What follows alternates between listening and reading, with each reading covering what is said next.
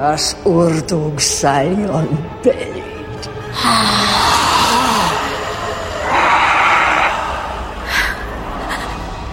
Soon it will be you who comes begging to me. The soul of Christian Brown! We will feast upon it! Welcome to Now Playing's bonus review of Sam Raimi's Drag Me to Hell. A dark spirit has come upon you. What do you mean? Perhaps someone has cursed you. Hosted by Arnie. You are cocky and sexy and unbelievable. Stuart. Stu's someone who's not afraid to make the tough decisions. And Jacob. Well, your mother must be very proud of you. This podcast will contain detailed plot spoilers and mild language. Everything we're doing is for your own good. Please. Listener discretion is advised. Tonight, my chance will come. But to summon it, I will need your help. Can you be strong? Today we're discussing Drag Me to Hell, starring Alison Lohman, Justin Long, Lorna Raver, David Paymer, and directed by Sam Raimi. I'm Arnie, co-host of Now Playing, and I'm gonna get some. Stuart in LA. And this is your dirty pork queen, Jacob. Surprise! We did it! I don't think that anyone knew. I think you kind of dropped some teases on Facebook and the forums with your never say never refusal to lie. I think people suspected that Drag Me to Hell was coming, but no one knew when. But yes, here we are discussing Drag Me to Hell because regular listeners have heard us mention on our past few shows that we are in the middle of our spring donation drive, where for $10, you not only get this summer's upcoming mega zombie movie, the Brad Pitt starring World War Z, but also the entire Evil Dead retrospective series. The reboot is in theaters now, and we're going to be reviewing that next. But the original 3 Evil Dead films, of course, directed by Sam Raimi, starting off with horror, and I would say that the closest he's ever come to that vibe again is here in 2009's Drag Me to Hell. So before we get to this movie, a reminder, if you'd like to hear our reviews of all the Evil Dead films, plus World War Z, head to nowplayingpodcast.com, scroll to the bottom, there's a little PayPal donate button, $10 or more, and you get those 5 films, $25 or more, and you also get the Mega Zombie Pack, where we're also doing the 5 Return of the Living Dead films, and 28 Days Later and 28 Weeks Later. Yeah, I think we're kind of giving you a freebie here because, in my estimation, Drag Me to Hell is Evil Dead. I mean, it doesn't say it in the title, but neither did Army of Darkness. And I'm telling you, it's even more clear coming back to it now. I've already seen this movie before. I saw the build-up to it. I was at Comic-Con 2008. Raimi was there. He showed clips from the movie. He drummed up interest. It wasn't a really big panel. It wasn't the one everyone was excited to see, but it was the one that got me the most excited of all the lineup that I saw that day. And I was looking forward to Raimi coming back to Evil Dead, something we're not even getting this week. I mean, the Evil Dead reboot is only Raimi produced. This may be the last Evil Dead movie the man ever makes. As listeners of the donation series know, I'm the Evil Dead fan. I'm a huge Raimi fan, as we talked about last year with the Spider-Man films. So Drag Me to Hell, I wasn't there at Comic-Con. I didn't even go and see it in theaters because PG-13 horror films in my town usually bring a pretty loud cell phone using audience. So I did wait for video, but saw it the week it was released on video and excited to be talking about it so that I can argue with Stuart whether or not this is an Evil Dead film. And surprisingly, I have seen this one before. If you're listening to our Evil Dead retrospective, I'm the newbie there. I have only seen Army of Darkness, but this film, it did get a lot of buzz. I remember reading the critics, Raimi's returning back to his Evil Dead roots. I didn't know what that meant, but they were positive reviews, so I said, I'll give this a try. It came out on DVD. I rented it. I watched it. I think I'm understanding it better now that I have seen those Evil Deads. Now I get what the references was for. But surprisingly enough, this is a horror film I have seen before. Right. So what version did you guys see? Because what's come out on DVD is known as an unrated. I saw this back when it was in theaters. This was the first time that I saw any additional footage, and it doesn't feel like it's that different, but I have seen both, and I guess I can speak a little to both. I'm guessing I've seen the unrated version then, because I've only seen the DVD cut. I have the Blu-ray. It came with both versions, and I can tell you that the differences are strictly MPAA. R-rated horror, harder to make money on. The differences are literally 1 second of film here, 1 second of film there. There's no extra plots or anything. Sometimes it's even just the color of the blood is slightly darker in PG-13. More spew. That's what I suspected too. I thought there might be one scene that I could not remember seeing before, but almost everything else, yeah, that goes along with my memory then, was that it's an expansion of grossness, but not an expansion of the story by seeing the unrated cut. I guess we can still talk about which is better when we get to the end. But Arnie, do you want to give them the plot?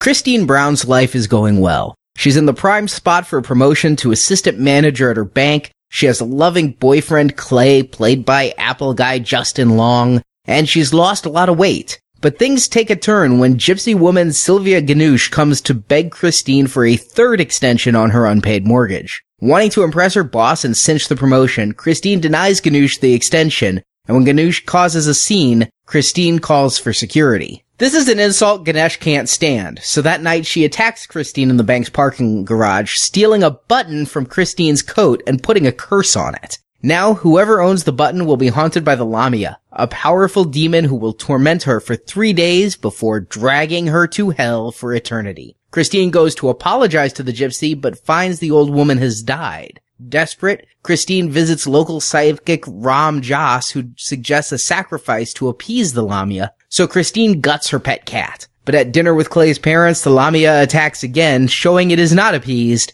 and making Clay's parents think Christine is disturbed. Christine returns to Ram Dass, who tells of the medium Sean Sandena, who had fought the Lamia decades earlier and lost as a young boy was dragged into hell. For $10,000, the psychic would battle the Lamia again, so Christine has to sell everything she has and finally gets the money from loving, though not believing, Clay. But Sandena doesn't have the required power, and both she and her assistant are killed in the seance to summon the demon. With no other choice, Ram Dass tells Christine that she can be saved if she gifts the button to someone else, transferring the curse. Christine realizes she can't put this torment on anyone else, even her despicable co-worker Stuart, but she asks Ram Dass if she can give the button to a dead person. He says she can, so she goes and digs up the body of Ganesh and shoves the button, contained in an envelope, down the dead gypsy's throat. Relieved to be free of the curse, Christine prepares to go on vacation with Clay, who intends to propose to his girlfriend.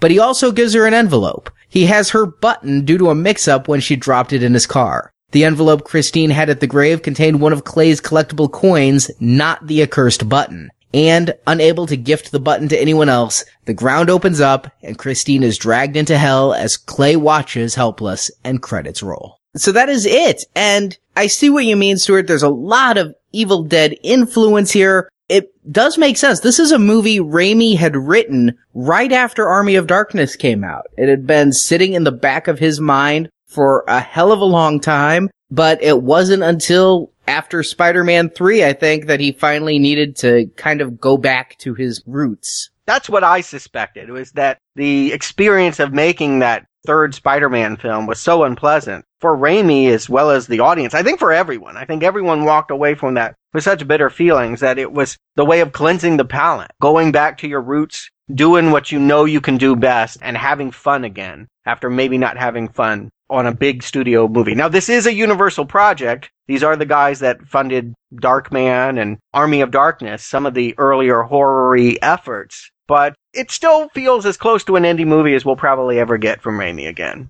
And it was his first non-Spider-Man film of the 21st century. The last one he did, also somewhat of a throwback, but not quite. 2000's The Gift. Maybe someday we'll talk about it. But this is really the one that feels like he's truly just going back to his Detroit days, putting the camera on the plywood and running around with it. But yet, there are some holdovers. As we talked about in the Spider-Man series, he made a bitter enemy of Danny Elfman. Oz tells me they've smoothed things over, but the two swore they'd never work together again. Raimi's new composer best friend with whom he worked on Spider-Man 3 was Christopher Young, and that's what this movie opens with. Christopher Young doing his own kind of greatest hits here. I mean, Hellraiser, anyone? Yeah, no, he does good work in the genre, and it's kind of a seamless match. You know, you pointed out that Elfman walked away and somebody else stepped in, but it still feels Elfman-y enough to me. I mean,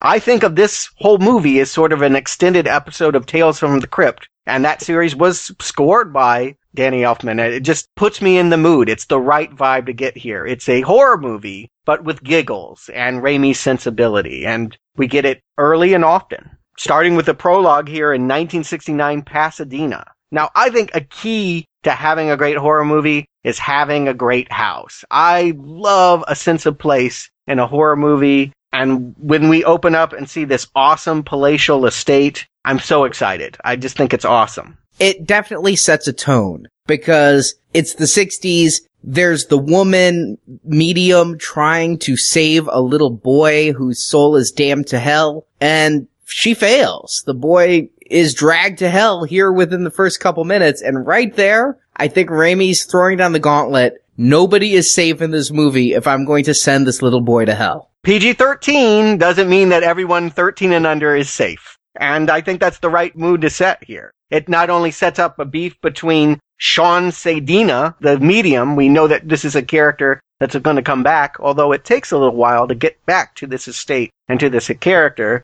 and the demon that she's going to fight. But you're right. It is definitely a way of saying, I can do whatever I want. Don't worry about the rating. As great as this house is, with Raimi throwing down this gauntlet saying, hey, if I want to kill a 6-year-old, I'm going to kill a 6-year-old, or however old this kid is. I kind of reel back when this is a gypsy curse. Gypsies have a big resurgence on reality TV, Gypsy Sisters and My Big Fat Gypsy Wedding. Like, we got people dragged into hell, and then we have a gypsy. I'm having a hard time reconciling the two. Well, what do we know about it? We know this little wand boy stole a necklace. That's what we're told. That he took this necklace. There's a fly buzzing around it. Now he's hearing things. Now he's feeling sick. They don't know that a demon's coming to get him. They only know that their son is not acting right for the past 3 days. It's prefaced to, of course, the story we're going to get, and even a conclusion we're going to get. But I kind of like the idea that it establishes the roots of all of this with the gypsy characters. It makes a lot of sense when we see the character that's going to put the hex on our main character later.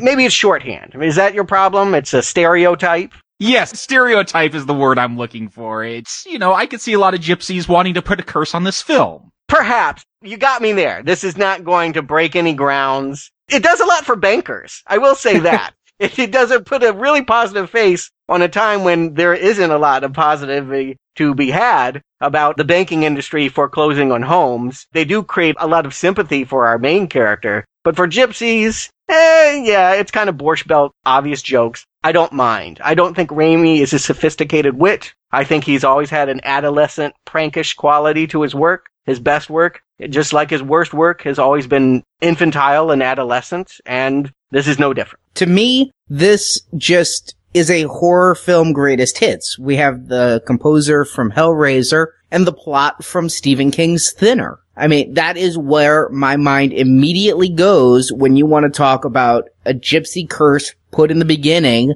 that is going to plague a person through to the end. And this has a lot of thematic elements with Thinner. And I'm fine with Raimi taking greatest hits of horror. We talked about a little bit with Evil Dead, how it wasn't the first cabin in the woods type of movie. And here, it's not the first Gypsy Curse movie. I'm not going to get all up in arms on behalf of the Gypsy Witches. I'll just take it for what it is, and I actually really enjoy the way it's used here, and we'll kind of talk about that as we go through. Well, look, if he could pull off a funny parody, yes, I'm willing to go with that. I'm just saying the first few minutes, especially when I hadn't seen the Evil Dead films yet, it's just something that put me on edge, and even watching it now, knowing what I'm getting into, yes, it is shorthand, yes, he's riffing off of greatest hits like you said, Arnie, I'll agree with that, and if he's able to make that entertaining, make that funny as we go through this film, then he'll win me over. Well, he's winning me over because, yes, he's doing what he's done before, but I think this guy's gotten better as a filmmaker. I mean, I really like the way that he's put these images together. I mean, we see the boy's POV. He's looking up at this window and we see the shadows of these talons clawing, trying to get at him. We know nothing about what is coming for him at this point. And then they cut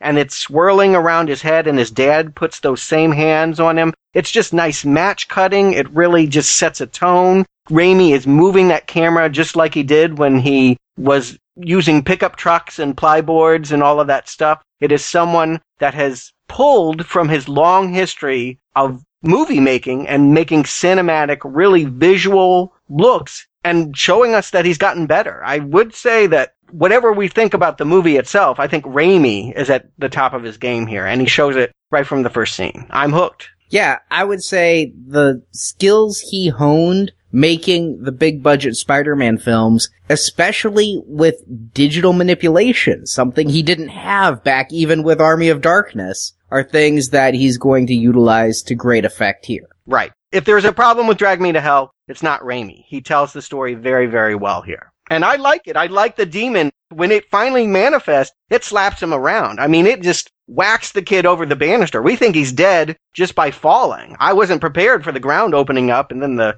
thing pulling him down. I mean, all that was just like an afterthought. It was a fearsome beast to reconcile. I'm looking forward to finding out what this demon is, what this gypsy curse can rot. And I want to say, Jacob, you said killing this kid. The fact that this kid isn't just dead. This kid is damned to an eternity of torment in the fire and brimstone method. And this kid, he's not on screen very much, but man, does he sell me with his look of fear as those CGI hands are coming out of the CGI floor to suck him into CGI hell. Justice is a big theme here. I mean, does this kid deserve that? All right, he's a kid. You know what I mean? Yeah, he stole a necklace. He shouldn't have done that. He should be punished. No TV this week. You know, you got to go do the chores. Hand it back and tell the woman you're sorry. He doesn't deserve demons to drag him down to hell where he will suffer this for an eternity. I mean, it's a brutal, brutal punishment. And it's a question as we carry on in the main story of, is this fair? Is this justice? Yeah, I think that it's a great setup. I couldn't ask for a better one for the story that's to follow. I'll honestly differ a little bit. The first time I saw this movie, I wasn't quite sure what I was watching. I didn't know a whole lot about it. Again, I'd seen it on video, so the trailers were pretty old. I wasn't sure if I was going to watch a period piece. I wasn't sure if I was going to watch a foreign language film. I didn't know exactly where it was going. And I'll say on repeated viewings, I love this opening. On first viewing, the opening intrigued me, but it didn't carry with it all the weight that it would after I'd seen the rest of the film. Like the best horror stories, they're always better the second time you hear them. But then we get to our main character. We are in the present day, and Christine Brown, Alison Lohman, an actress who I think I only know from this. This is all there pretty much is. No, I saw one movie that she ruined. Ruined. It was called Where the Truth Lies. It was a little art movie with Kevin Bacon and Colin Firth, in which they were kind of like a Martin Lewis team that ended up in a murder. It was a murder mystery, and she was the cub reporter that kind of stepped in and figured out where the truth lies, as the title is called. And not only was she bad in it, she ruined the movie. The movie could have been good and was killed by her. So I had no reason to celebrate Alison Lohman's return to film at all. Not a fan after that movie. And she was also apparently in Big Fish. I don't remember in that movie, but Tim Burton kind of discovered her. So that's the two things I would have seen her in. Nothing that made me whet her appetite, but I'll go ahead and say it. I think she's great in this role. She wasn't the original choice. I think she stepped in at the last minute, but I actually think that she makes this character way more empathetic than I want to feel about it. I have the total opposite opinion of you, Stuart. This Christine character, and maybe she plays it right. Maybe there's nothing wrong with how Allison plays her. I just don't like this character. She is a doormat, and she is walked over continually for 90 minutes. And I want to see someone that's going to be able to stand up to hell and not be dragged down there, or at least give me that idea. And right off the bat, no, she's sniveling to her boss, wondering about this assistant manager position. I wouldn't give this person a management position. She has no backbone. I like her in this, and I think that we're going to spend a lot of this podcast discussing those exact character traits, Jacob, because I do think she's playing it just right. Because as Stuart has said, this movie has the theme of justice, and does she deserve it? And I think during many of these scenes, we're supposed to think she does, and during other scenes, we're supposed to think she doesn't. She walks this razor's edge. And I'm going to give the actress credit for being able to pull off a character who is both reprehensible and likable at times. She plays sympathetic and nasty. And I can't say that a lot of actresses her age come to mind that could pull off these extremes and never alienate you from the character in a major way. Ambition is a tough thing to show. I think in these very first scenes, before she gets to helping out the old lady, we see someone that is trying really hard. She's practicing her diction. She's trying to erase her farm accent. She's walking past the bakery and pretending that all the sweets they have in the window aren't going to tempt her. She has a weight problem. We'll find out later. I like all of this. She is conquering the things that she can. She is jockeying pretty hard to get an assistant manager position. I don't see her as a doormat at all. I do see that she's disrespected, and I see that she's fighting to earn her place. And she's willing to do what it takes, and that's kind of what gets her into the situation she gets in. Come on, when Stuart, we got a villain in this film called Stuart. FYI, by the way, anyone named Stuart is always the villain or a mouse. And in this show, he's not a mouse.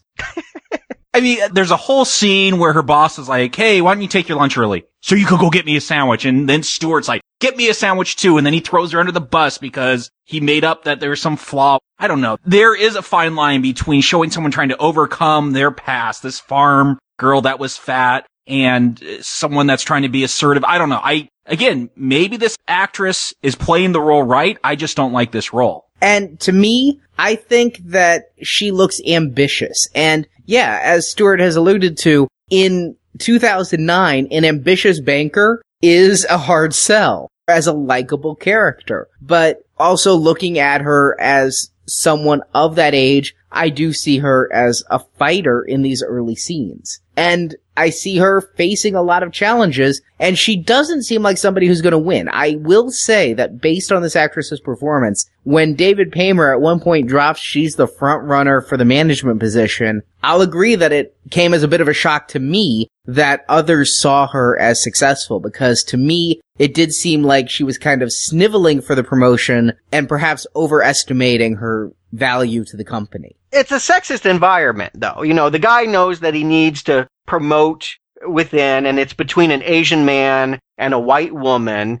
And you can see in the way that David Paymer plays it, he's more used to thinking of men as aggressive and the kinds of person that is right for an assistant manager position. I think that she shows she's aggressive. We'll find out is working on a contract that would earn the bank a lot of money. I mean, she is a go-getter and a doer. The fact that she ends up going out for the sandwich and all of that, I think makes her more sympathetic, because you realize she's fighting really set in stone conservative work ethics that have probably been this way in this bank since it opened. I don't blame her. I just hate Stuart, and I hate David Paymer. Stuart, of course, we're supposed to hate. David Paymer, I always like this actor. He shows up in so much, and he always has this great kind of comedic presence. And so I'm drawn to like him. He's getting manipulated by Stuart, and later on we find out that Stuart's not very successful at it. But he seems also kind of caught in the middle with the way things are going on. Admittedly, yeah, David Paymer is more comical, which makes him more likable. Stuart is just, yeah, he's slimy because he does underhanded things. He lies, and later he'll steal to try and get that promotion. I mean, it's one thing to give your boss Lakers tickets. It's another thing to take her files and to sell her a client to a different bank. I mean, this guy is scumball. Whereas David Paymer, well, he's just old-fashioned. And that's a problem for Christine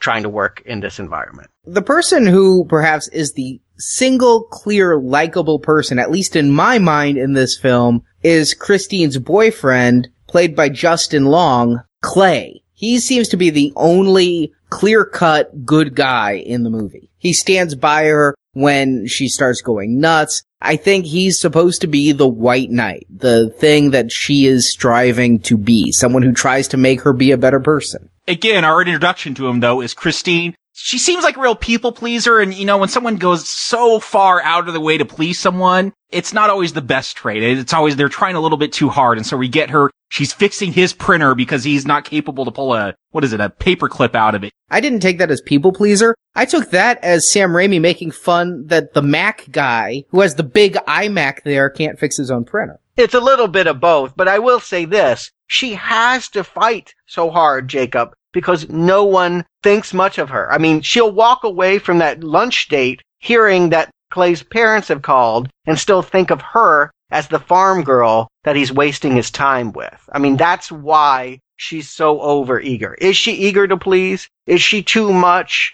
Is she overly ambitious? Well, that's really the question for this movie. And the second half of it is, does she deserve Mrs. Ganesh? We get this rich couple, Clay's parents, and we hear his mom over the phone. Oh, she's the one from the farm. Like, I guess I'm trying to figure out, what is this film? Is this going to just be all broad characters? And hey, if it is, that's fine. Isn't that what horror is? Or we get our broad types so we can get to the slashings and we know who wants to die. I feel I have a hard time getting to any of these characters because they seem very broad to me. And I'm just kind of waiting around for the next Gypsy Curse so something can happen. I'm going to disagree. I'm actually going to say that Raimi shows that he can write characters so much better than where he came before. I'm not going to get back into our Evil Dead discussion, but I will say this. These characters are more nuanced and sophisticated than anything in his original Evil Dead trilogy. And I like them all, with the exception of Stuart.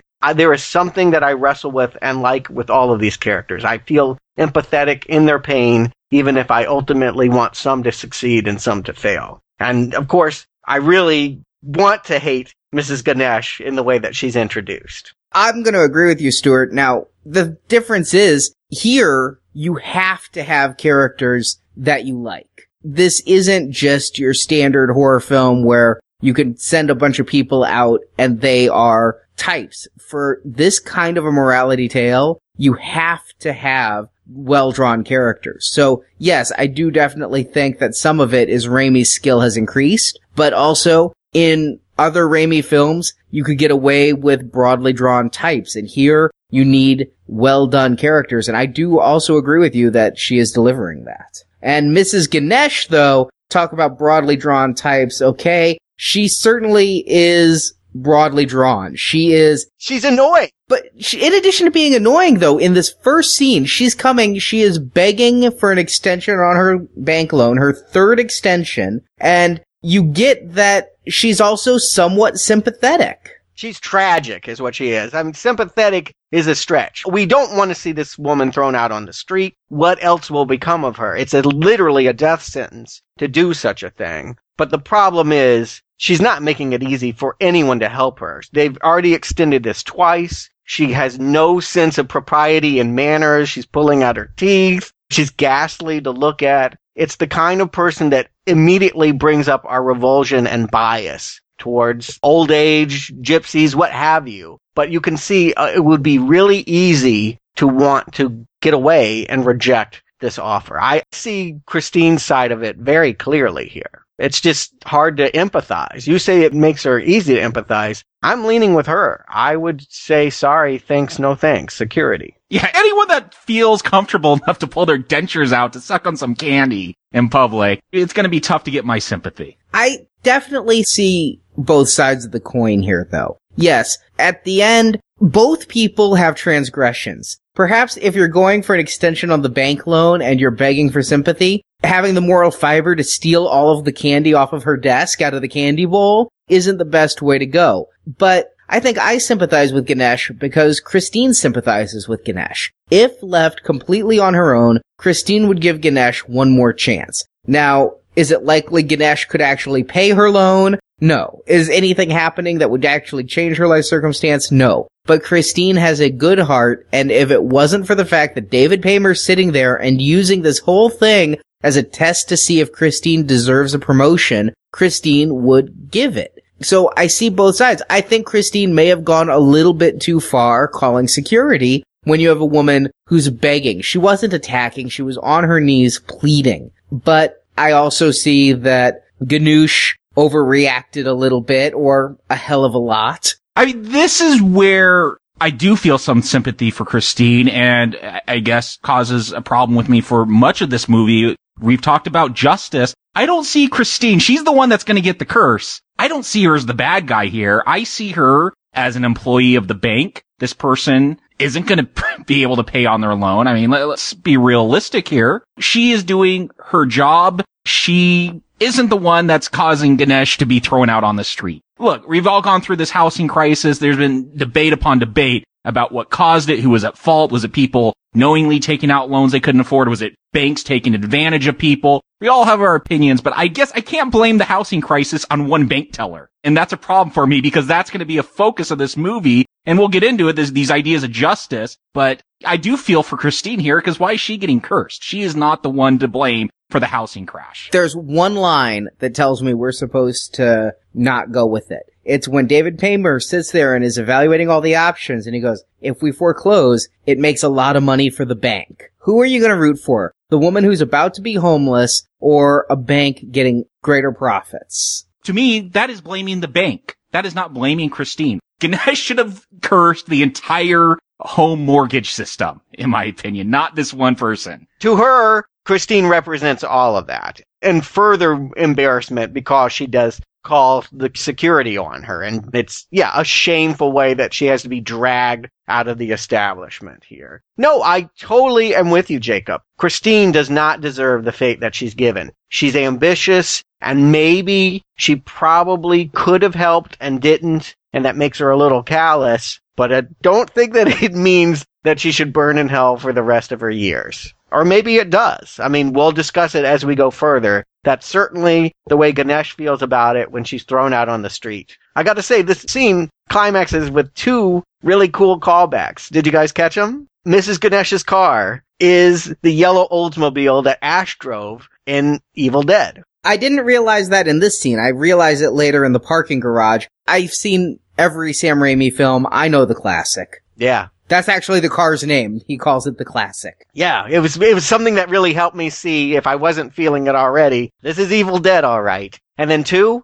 look way in the background. It's Octavia Spencer, who has also had a cameo bit in Spider-Man. She must be buds with him. A couple years before The Help. That one I did not catch at all. But here, Ganesh is obviously pissed off, but does she intend to damn Christine to hell yet? Because that hasn't happened. That's going to happen in the next scene in the parking garage. She obviously doesn't have good things planned for Christine, but at this point, there's no soul damning going on, and I have to wonder if Ganesh would have gone through with it had things gone a little differently in the parking garage. She broke into her car! How did you think things were going to turn out? Yeah, she was either going to kill her here or damn her forever later. I mean, take your pick. She's here to implement major pain. She wants vengeance. She's wrathful. And this scene is all kinds of awesome. This was the scene that they showed at Comic-Con for obvious reasons. It is as good as anything with Ash battling a ninja flipping witch as we're likely to see. I mean, it's just classic slapstick horror. It's both thrilling. I mean, I literally jumped at certain parts of it, and I was laughing so hard when she gums her with no teeth in. Oh, that's hysterical. Yeah, just the kinds of touches that only Raimi can do. There are moments in this where I just go, Raimi. You know, nobody else in horror, nobody that works in the genre these days knows how to do these flourishes. And this scene just has them. Yeah, after watching a little kid get sent to hell, I'm surprised I'm in a comedy all of a sudden. I didn't see this coming. You always were. I think that the fact that when the kid gets sent to hell, the animation is a little obvious tells you you're in a big cartoon. Yes. I think that Raimi, at this point, after 3 Spider-Man films, could have had the resources to pull far more convincing CGI. He doesn't want it. He wants to set a fun, lighthearted tone. And so even when you see a kid getting dragged to hell, it has the same kind of lighthearted spirit that, yes, the Pit Witch does in Evil Dead. Now, if you wanted to take that all serious, you're like, so you're saying a man in medieval times being sentenced to his death in a pit is funny? It depends on how you tell it. That has a very obvious tone right from the beginning of that movie, though. This, I didn't take it as a comedy right away. Yeah, I think Raimi's balance, you have to recognize that comedy is always an element. I don't think I've ever seen anything where it was stark. You know, maybe some of those dramas he did in the late 90s. But for the most part, I really feel like part of what makes his horror so goosey and has you jump is that you've been giggling, too. It's a 1-2 punch. You laugh, you jump. You know, when that hanky goes by and you see it go past the back window and then you notice that she's sitting in the back, that's a legitimate, scary, great jump. And then it's immediately thrown out so that they can have this slapstick fight with driving into cars and being thrown into the front seat and all the stuff that happens. I just think it's tremendous. And the Comic-Con audience was up on their feet. They loved it. I get it now. I've seen those Evil Dead films. Donate to that podcast. You can hear my feelings there as a newbie, but I get it now in this film. And yes, now that I understand what Raimi's trying to do, I am able to have a bit more fun with it, as eyes are stapled shut and there's a lot of shoving things down throats and hair being pulled in this film. I think Raimi has a fetish. Christine suffers so badly in this. I think even the actress said that she took a lot of abuse, had a lot of shellac dumped on her, had a lot of hairs pulled and maybe completely pulled out. She's beaten up. Maybe that's why the other actresses wouldn't do the part. She's really getting some bruises. It's nice to know Raimi isn't sexist because he beats the living hell out of Tobey Maguire, beats the living hell out of Bruce Campbell. I was wondering if he'd be as rough on an actress as a lead. And yeah, it's quite obvious she is made to do many, many unpleasant things in the course of filming this movie. But I can definitely see, to your point, Jacob, if you don't know Raimi, if you're coming in thinking this is a straight horror, this would be definite cause for confusion. You wouldn't expect, yes, this fight to play this way. You would think that this would be supposed to be scary because, you know, this is the part that we've been building to, but that's just not his style. But dare I say, better than ever before, Raimi does such a good job of playing it close to the vest where there's really funny things like gumming the chin, but it's funny in such a way that it's also really fucking creepy. And the staple flying out of the eye, one of my just favorite visuals here, is amusing, but it's surrounded by this intense fight. I mean, it's a pretty intense fight, and for the Raimi fans, I think you get everything. But for a total newbie, I think that there might be a question of, is that supposed to be funny? Or is it supposed to be creepy? And there's just such a wonderful blend of both. And I want to point out here, forget your PG-13 stigma. Arnie, I know you're a big proponent of this. This movie doesn't need to be any harder than it is. This is giving you everything that you need to be scared and laughing and all of that. It is not hurt by the rating whatsoever. No, I'm actually shocked to find out this was PG-13. Yeah, I completely agree. And because it was Raimi, I was willing to give it more the benefit of the doubt, but the under 17 audience that normally goes to PG-13 horror is what I was trying to avoid, more than Raimi himself. But PG-13 horror makers, I think, should take this as a template of how you can give scares and make creepy films and still get the broader audience that PG-13 allows. Yeah, basically he doesn't show boobs and he doesn't show blood, but everything else is fair game, and I really feel like he brings it. Now, question, did they change the rules here? We know a little boy stole a necklace, and that's what got the curse on him. But here, she actually has something taken from her and then given back. Is that the same thing? Does it just work with objects? I thought it was weird too, Stuart, that at the beginning this boy stole something, and I thought, oh, maybe Christine is stealing the home back from Ganush, and that's why there's going to be this curse. But no, she takes this button from her and curses it and just gives it back to her. I guess it's just gypsies will curse you. They can curse you in many different ways. That's how I took it, is it was the gypsy's curse, and the curse was surrounding, in this case, the button. She needed something of hers to get the curse on. We don't know all the specifics. We know the boy was cursed. We don't know if there was something of the boy that was cursed. But the gypsy could curse any object. Yeah, and it doesn't matter. I mean, we know a little bit here. It should be said the credit sequence tipped us off that there's a 3-day rule and monsters and flies. We kind of know a little bit about what's coming because of that prologue, because of the credit sequence. But you're right. We're never asked to know fully what the circumstances were that put Juan in danger, and maybe they're closer to Christine's predicament than they seem here. But Doesn't matter. We're now into the second act of the film where Christine gets the living shit kicked out of her time and again. Yeah, the shit kicking starts in that garage. And this is what I was alluding to earlier is Christine could have gotten away. She finally gets Ganesh out of the car. She could have just driven away.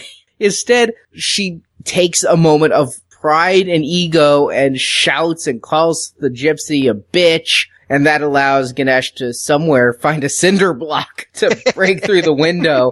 And that is Christine's undoing. Had Christine just driven away, movie over. Yes, if she had not tried to stand up for herself and tell this gypsy where to go, she could have had a happy life. Don't stand up for yourself, ladies. There's a difference between standing up for yourself and antagonizing a crazy person attacking you. I think someone attacks you and messes up your car, you earn a bitch. You get to say that. Absolutely. I'm with Jacob on this. And I'll just go ahead and say it right now. Christine does not deserve it. This is not a traditional horror movie in which conventional morality is upheld. This is a movie that flips that script and says you can be a good person and you're going to burn. I think Christine is gray. I think they keep her morally gray in this film, and I think they do that intentionally because, yeah, as I said in the plot summary, she burns. Yes, she does burn, and I never feel like she deserves it for anything that she does here. It's always very gray, and she's always shown and demonstrated in much of her life to be a sympathetic, caring individual. Maybe too much. Jacob has pointed out. Maybe she should have stood up to the boss or Stu and said, I'm not going to go get your sandwich. I'm not a secretary. I'm a peer. But yes, this is a movie that surprises because traditionally horror movies are about you want to be a virgin and follow the rules. And if you don't follow the rules, that's what gets you. That's not what happens here. In this second act, she really tries to do whatever she can to make it right. And it will never be enough. First thing is she asked the question. You know, I think every social climber with a conscience eventually asks the question that she does of Clay when he comes and rescues her and they're walking along the sidewalk. And is that, did she do enough to help? You know, she has that thought. Should I have let that woman have her house?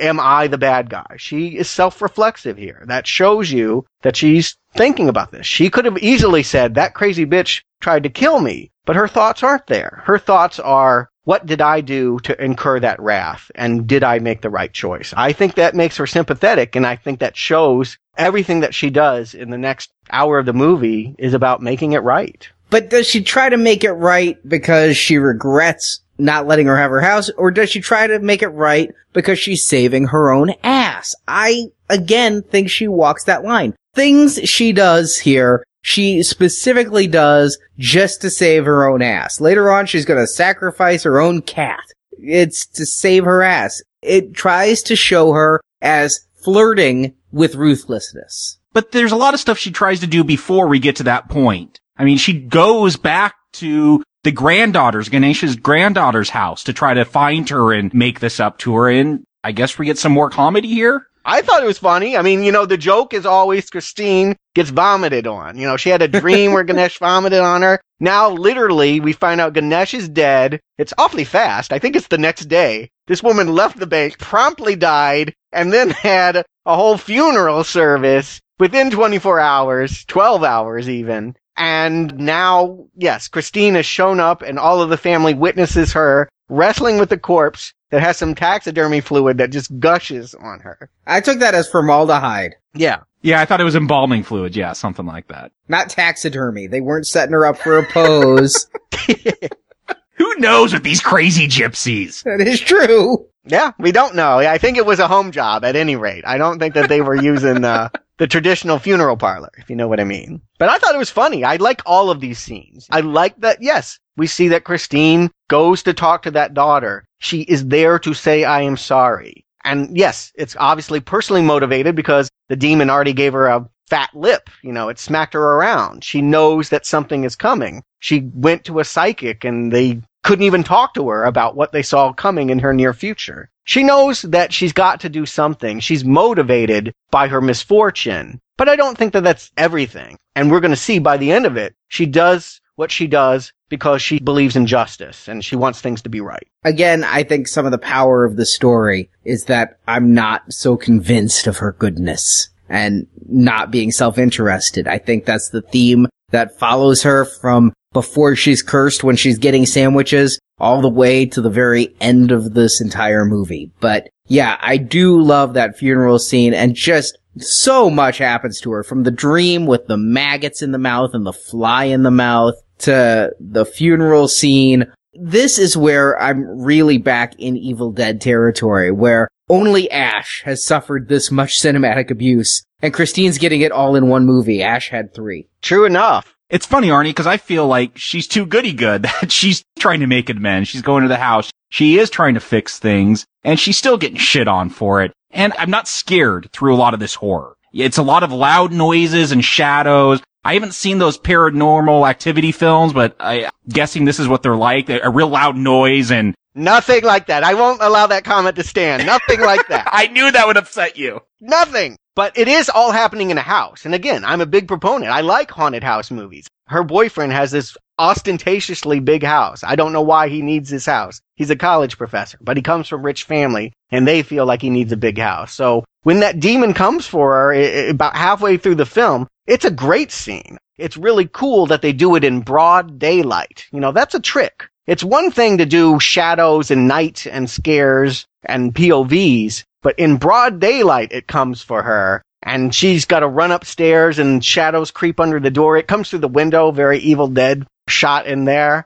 I think it's great. And you mentioned the cat killing. That is always how I will remember this movie. You know, they tease it because she has this hang in there cat poster in her room, just reminding you what it takes to hang in there. The psychic she consulted suggested animal sacrifice, and this vegan, after that moment, she picks up the knife. She's ready to do the cat. Again, ruthless, killing her pet. I think the mistake is she never has a bloody pentagram. They should have focused more on killing this cat. I feel like she didn't follow the ritual. She was given a book. Who knows if she did it right? Maybe if she were better at occult sciences, she would be among the living at the end of this. I don't know, but I doubt it. I tend to think that all this really shows is that even someone with all of these humanitarian values, I don't kill animals, I volunteer for the dog shelter, she can be brought to killing an animal to preserve herself, because what's coming is that fierce. So we finally get this scene, you know, we've heard on the phone Clay's mom talking about, oh, you're dating that farm girl. Christine decides, hey, let's go to dinner, let's meet the parents. And you know what?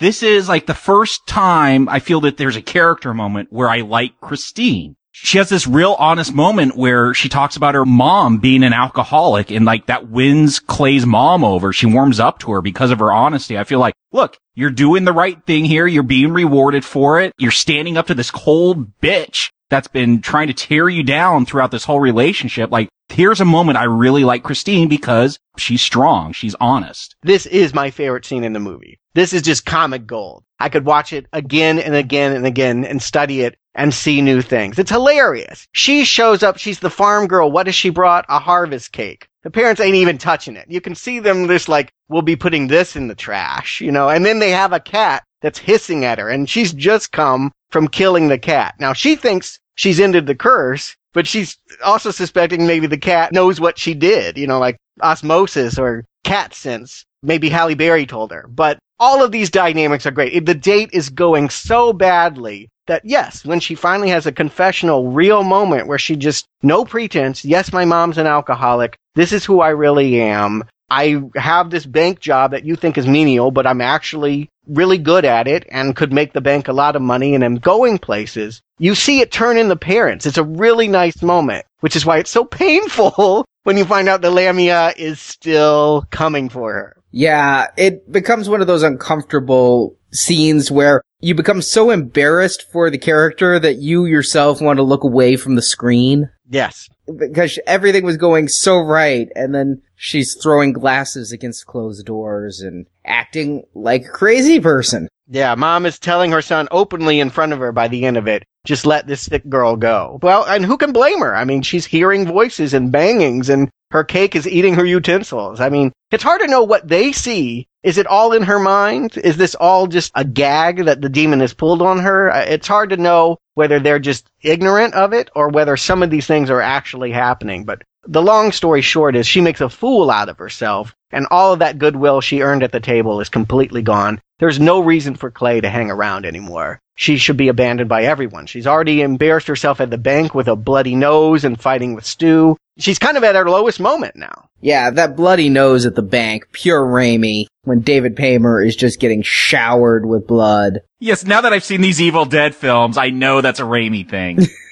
Yeah, I mean, it was right in Evil Dead. Same thing happened to Ash, with this fountain of blood. But here is where I think, again, Justin Long is painted as the good character, because the parents are like, leave this crazy woman. Justin never wavers. Yes, Justin is the purely good character, which makes me think that he's set up for the worst of it. I'll get to it when we get to the end, but it makes me think that he'll be the one to suffer more at the end of the film than Christine. I wasn't prepared for the end we're given. I thought it would end up different for him. Yeah, I'll agree that I think she sacrificed her cat. This character is painted so good, and because I see Christine as morally ambiguous, the whole question I have this whole movie, and I couldn't remember the end when I watched it again. My question was, will she sacrifice her good boyfriend who would do anything for her to save herself from damnation? And that is a great moral conflict. If you believe Christine is goody-goody, you never believe she would take such a good guy and damn him to hell. But at no point do I think she's above it. Yeah, but she never does any move to think that she's going to do it. I mean, it's not on the table right away. Up to this point still, she believes that there is someone from the mystical realm that can help her. If animal sacrifice didn't do it, if Ram Dass couldn't do it, well, finally, we're back in Pasadena, and I'm sure that Sean can do it, because that's what the prologue told us. One day, the Lamia beast and her will meet again, and it's on. It's been 40 years, and she's ready for it. And so this is going to be the climax of the film. I'm quite certain that this seance in which they're going to bring the beast to them is going to be the conclusion. Yeah, it's shades of The Exorcist, right? I got Poltergeist a lot. You know, Raimi was developing the Poltergeist remake at his Ghost House Productions. I think it was on his brain, and I got a lot of Tangina out of this character. You know, at some point they summon other ghosts into the room. It reminded me of that moment on the stairwell. Raimi is really showing his love of Spielberg's PG-rated horror.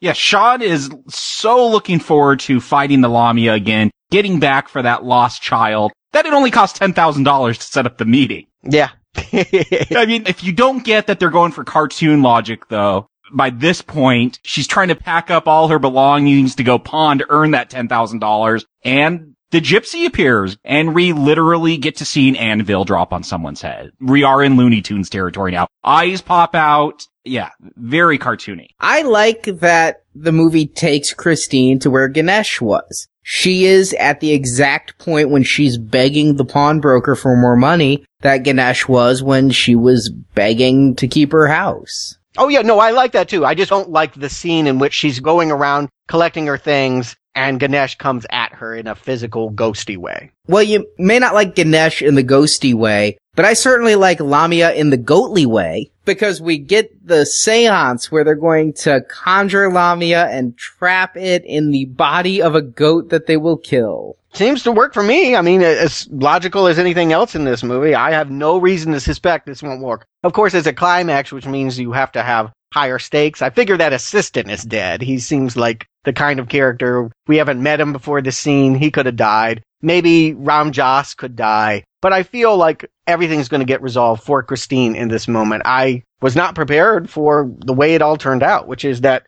our super bad hero is dead on the floor and the goat didn't get killed. I think this does have the best joke. I do love when the goat starts talking. I wish like the film was more like that. And it's something Raimi brought from Evil Dead. There's a very similar scene with the taxidermied head, and that is the best moment. That's when I laugh out loud during this film. I wish the film pushed it even further like that scene. Yeah, that goat is hysterical. This is kind of what I'm talking about when I say that Raimi is intentionally using subpar special effects for comedic value. That animatronic goat is hysterical. This is my favorite scene of the movie, when that goat is running around, and then, again, straight out of, I think, all the Evil Deads, The assistant starts floating like a puppet. Yeah, starts dancing around. We've talked about some dances in those films. He even spits out the dead cat. They really don't want you to forget she killed that cat. But this is the big turning point. Sean, the big bad, is dead, and now Christine is not going to have anyone else to help her. The greatest help she had is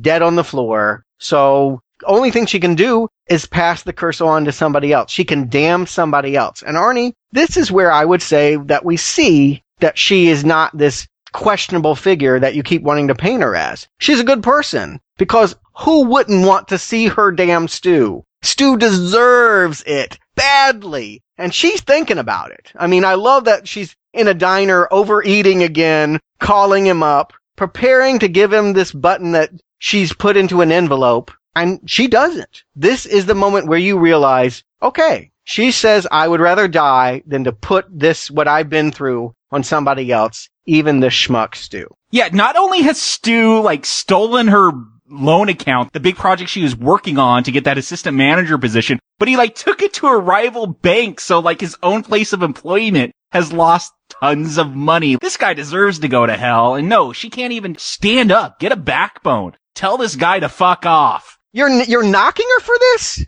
This is her best moment. This is her best moment as a character. It's why we know we should really like her. It's not her being wimpy. It's her accepting responsibility. She's saying, I know how bad this is, and that's not what this guy deserves. I think that's noble. That's martyrdom. I kind of split the difference, because this guy does so deserve it that from a movie logic point of view, he should be dragged to hell. But if you take it beyond a movie logic point of view to a real world point of view, yeah, perhaps nobody deserves it, and there's nobody she can come to terms with doing. I like that she's looking for people who are almost dead already. She almost gives it to this guy who is on a respirator and... But that's not fair. We're talking about eternity. Just because he's close to death, we're not talking about killing somebody. We're saying you're gonna burn forever. Yeah, you can't find somebody else. A surly waitress doesn't deserve to burn forever. That's really what you got to take into consideration. It's not taking a life. It's damning a life. I guess I'm just a vindictive bastard then. I would screw Stu so hard if I was Christine.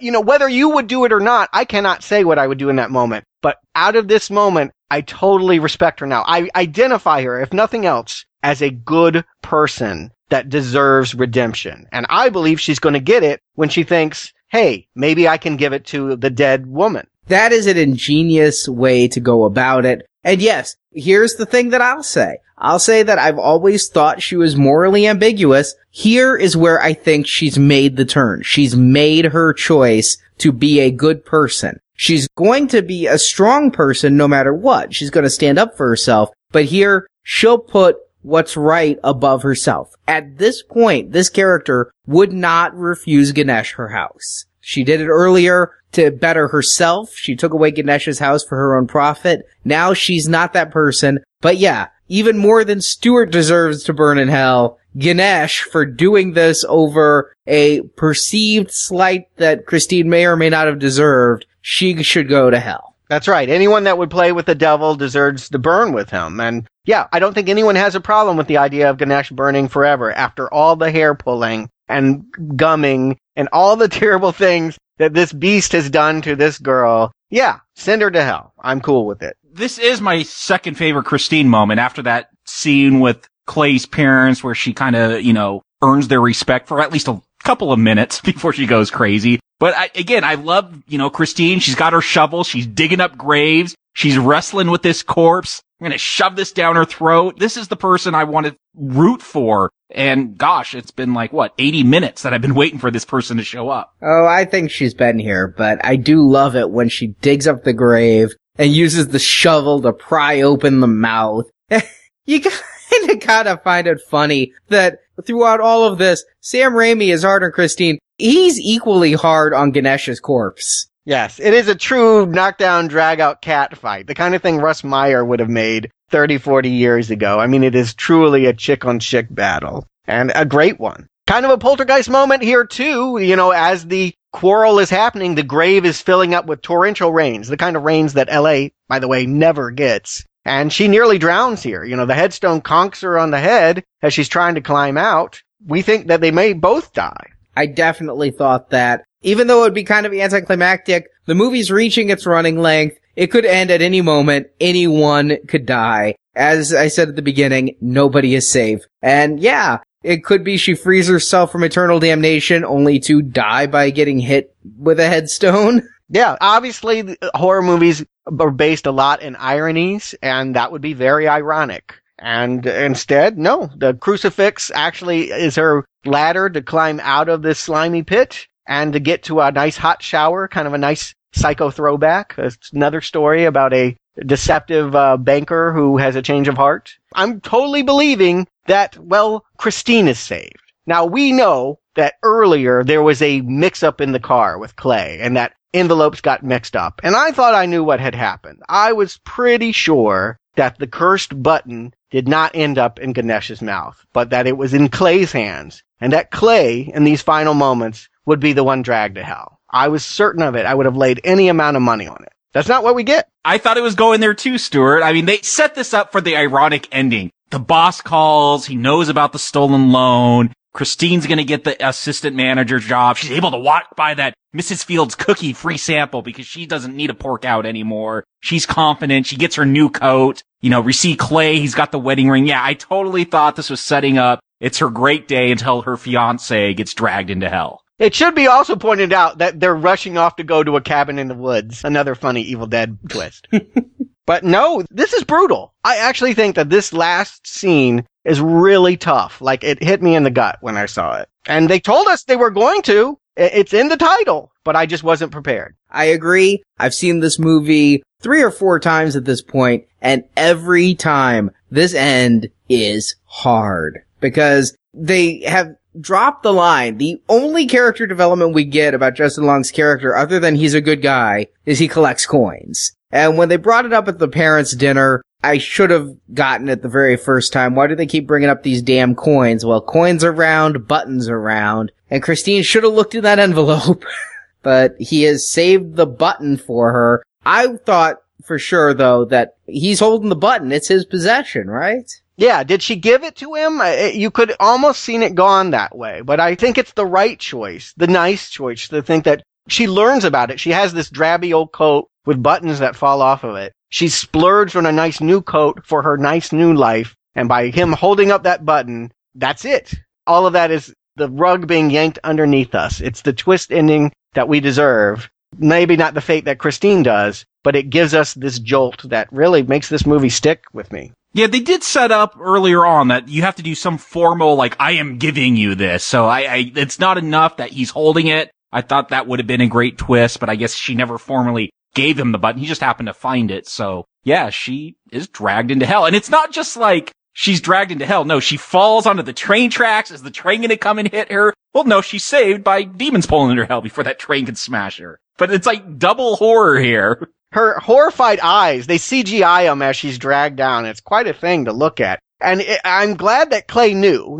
They could have written it that Clay just thought she fell in the tracks and that was the end. But the horribleness of it is everyone's going to say, oh, she just fell off the tracks. And he's going to know what he saw. He's going to know that she was right all along. He was a cynic. He didn't believe in all the mumbo jumbo and mysticism, even though he paid for it. But she was right, and he couldn't save her. And what's he going to do? And also the CGI they use. When we saw that boy get dragged to hell, they were coy. They showed us a shadow, a CGI shadow reaching up. Here, we see her turning skeletal. I mean, in addition to just the thought of eternal torment and whatever vague notion you may have of that being, seeing her turn into this eye-popping skeleton as the second to last image of the film, the very last image being Justin Long's just completely torment-stricken face as he realizes all of this and has the same reaction as the audience. Ooh, Raimi, he's a cruel bastard.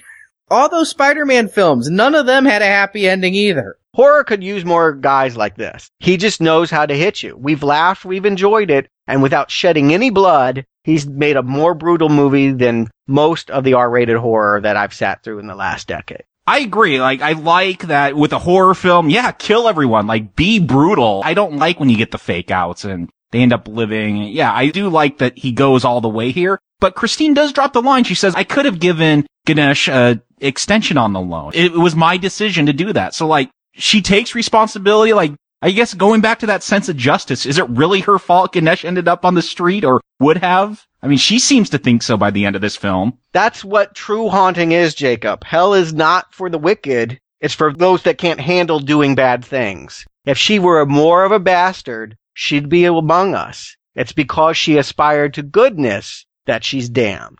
And that's why this movie hurts. Yeah, in no other horror movie does somebody who makes the choice to be a good person get what she gets. Right. If she had been a bastard, she would have been free. She could have said 2 days ago, I'm just going to give this away. I don't care about eliminating the curse or killing the Lamia. I just want myself to be free of it. She wasn't selfish, but maybe she should have been. So Jacob, Stewart, do you recommend Drag Me to Hell? Jacob. You could go listen to our Evil Dead series. If you haven't seen those films, if you're planning on watching Drag Me to Hell, I think you need to watch those first. This film makes a lot more sense in the context of those previous Raimi films. When I first watched this, I had a hard time understanding the humor and the horror. It never quite gelled with me. It didn't gel with me this second viewing, but I get it this time. I get why people said, oh, this is Raimi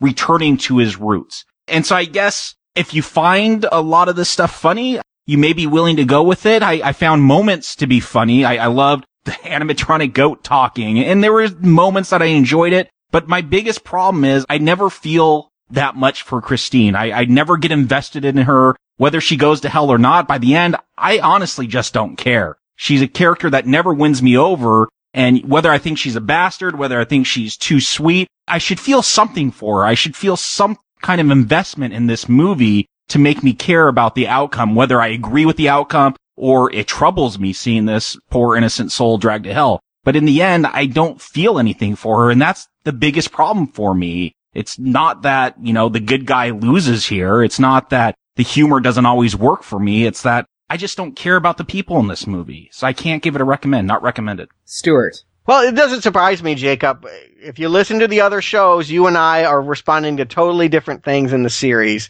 This is more of the Raimi that I love. I would say this is on par with some of his best. I'm not going to rank this in the Evil Dead series yet. I'll do that on Friday when we get to the reboot. But I think this is going to be on the high end. I really think this is one of the best Raimi films I can think of. And part of it is I love horror. And so that's my natural bias. But I just really feel like he did something great telling an original story with a devastating conclusion and showing all of the skills that he's learned through all of his decades of filmmaking. He's really arrived here. I feel like he's really represented all that he can do, which is all the more powerful considering it's the movie he made after Spider-Man 3, the movie that had everyone kind of crapping on him. Yeah, this is a strong, high recommend. And I hope everyone can join us over at the donation show and hear the rest of my thoughts on the series. But definitely check out Drag Me to Hell. I think it's great. And I agree with Stewart. This is a strong recommend. I find it very hard to judge this movie without the background of The Evil Dead. I don't know that I could recommend it to somebody who's never seen The Evil Dead. By the time I saw Drag Me to Hell, I had seen Evil Dead 20 years earlier and seen it so often in the previous 10 leading up to Drag Me to Hell that I could virtually recite it. So, being a Raimi fan since Darkman, loving what he did with so many of his properties, and seeing it all come together here with a remarkable return to horror. I think this is a great film on its own, and I rejoice to see Raimi still having this in him, and still having this mischievous, demonic, demented quality where he'll torture his actors, he'll torture his characters. It's a great film that pulls no punches, and for me to give unequivocal praise to a PG-13 horror film is really saying something. So, absolutely recommend. And I also recommend that you listeners hear our Evil Dead retrospective series. It will only be available for a limited time, like all of our previous donation series. After World War Z comes out, the zombie apocalypse comes, and these donation podcasts go away into the vault. So head to nowplayingpodcast.com. It's $10. we're spending far more than that to see 2 theatrical releases with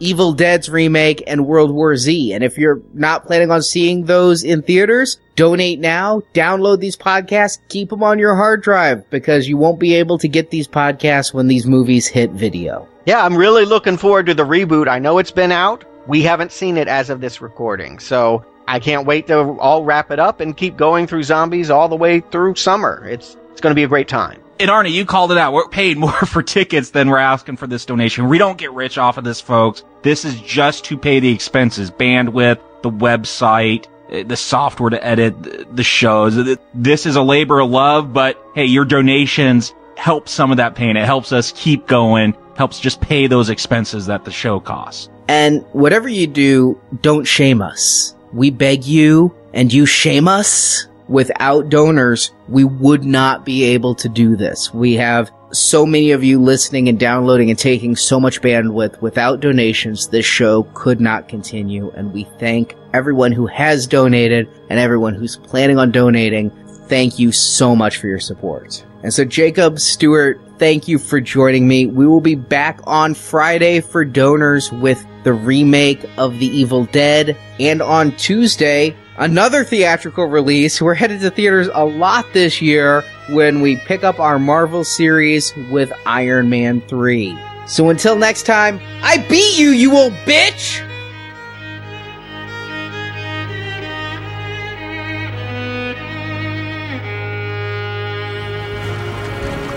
I, Christine Brown, do hereby make a formal gift of this button to you, Sylvia Gaddish! Choke on it, bitch! Thank you for listening to this episode of Now Playing, and we hope you've enjoyed the show. Did I get any in my mouth? Oh my God! Did I get any in my mouth? If you've enjoyed this podcast, you can hear Arnie Stewart and Jacob's reviews of Sam Raimi's Evil Dead films as part of the Spring Donation Series. These podcasts are only available through June of 2013. You can find out the details on how to hear these podcasts by clicking the banner at the top of our website at nowplayingpodcast.com.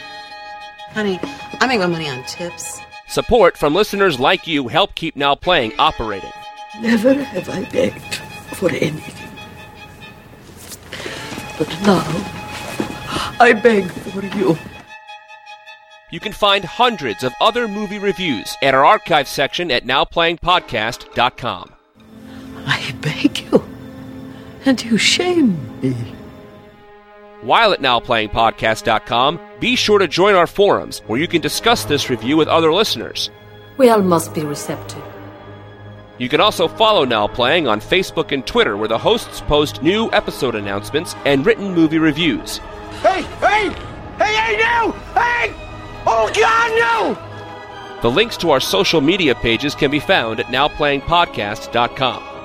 But we cannot attempt to understand the world by intellect alone. Now Playing credit narration by Brock. There is no friction with the proper diction. Good sounds abound when the mouth is round. Drag Me to Hell is the property of Ghost House Pictures and Universal Pictures. Now Playing is not affiliated with Ghost House Pictures or Universal Pictures, and no infringement is intended. That's it. I'm done. I'm out. The opinions expressed on Now Playing are those of the individual hosts and may not reflect the opinion of Venganza Media, Incorporated. You will be surprised what you'll be willing to do when the Lamia comes for you. Now Playing is a Venganza Media production, copyright 2013, all rights reserved, and no part of this show may be reproduced, repurposed, or redistributed without the written permission of Venganza Media, Incorporated.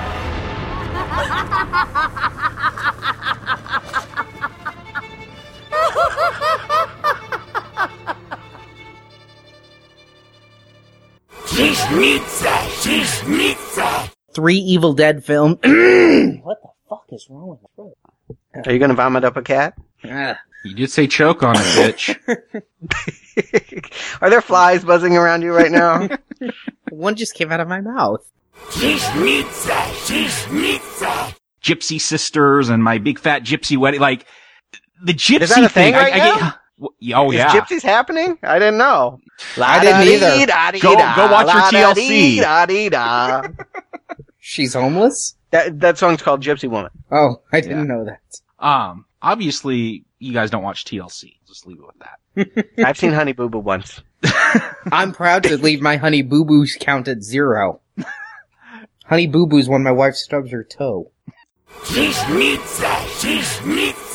She certainly is broadly drawn. She is every bit, but she... What is that? I did that on purpose. Just relax. Oh, that's the fingers.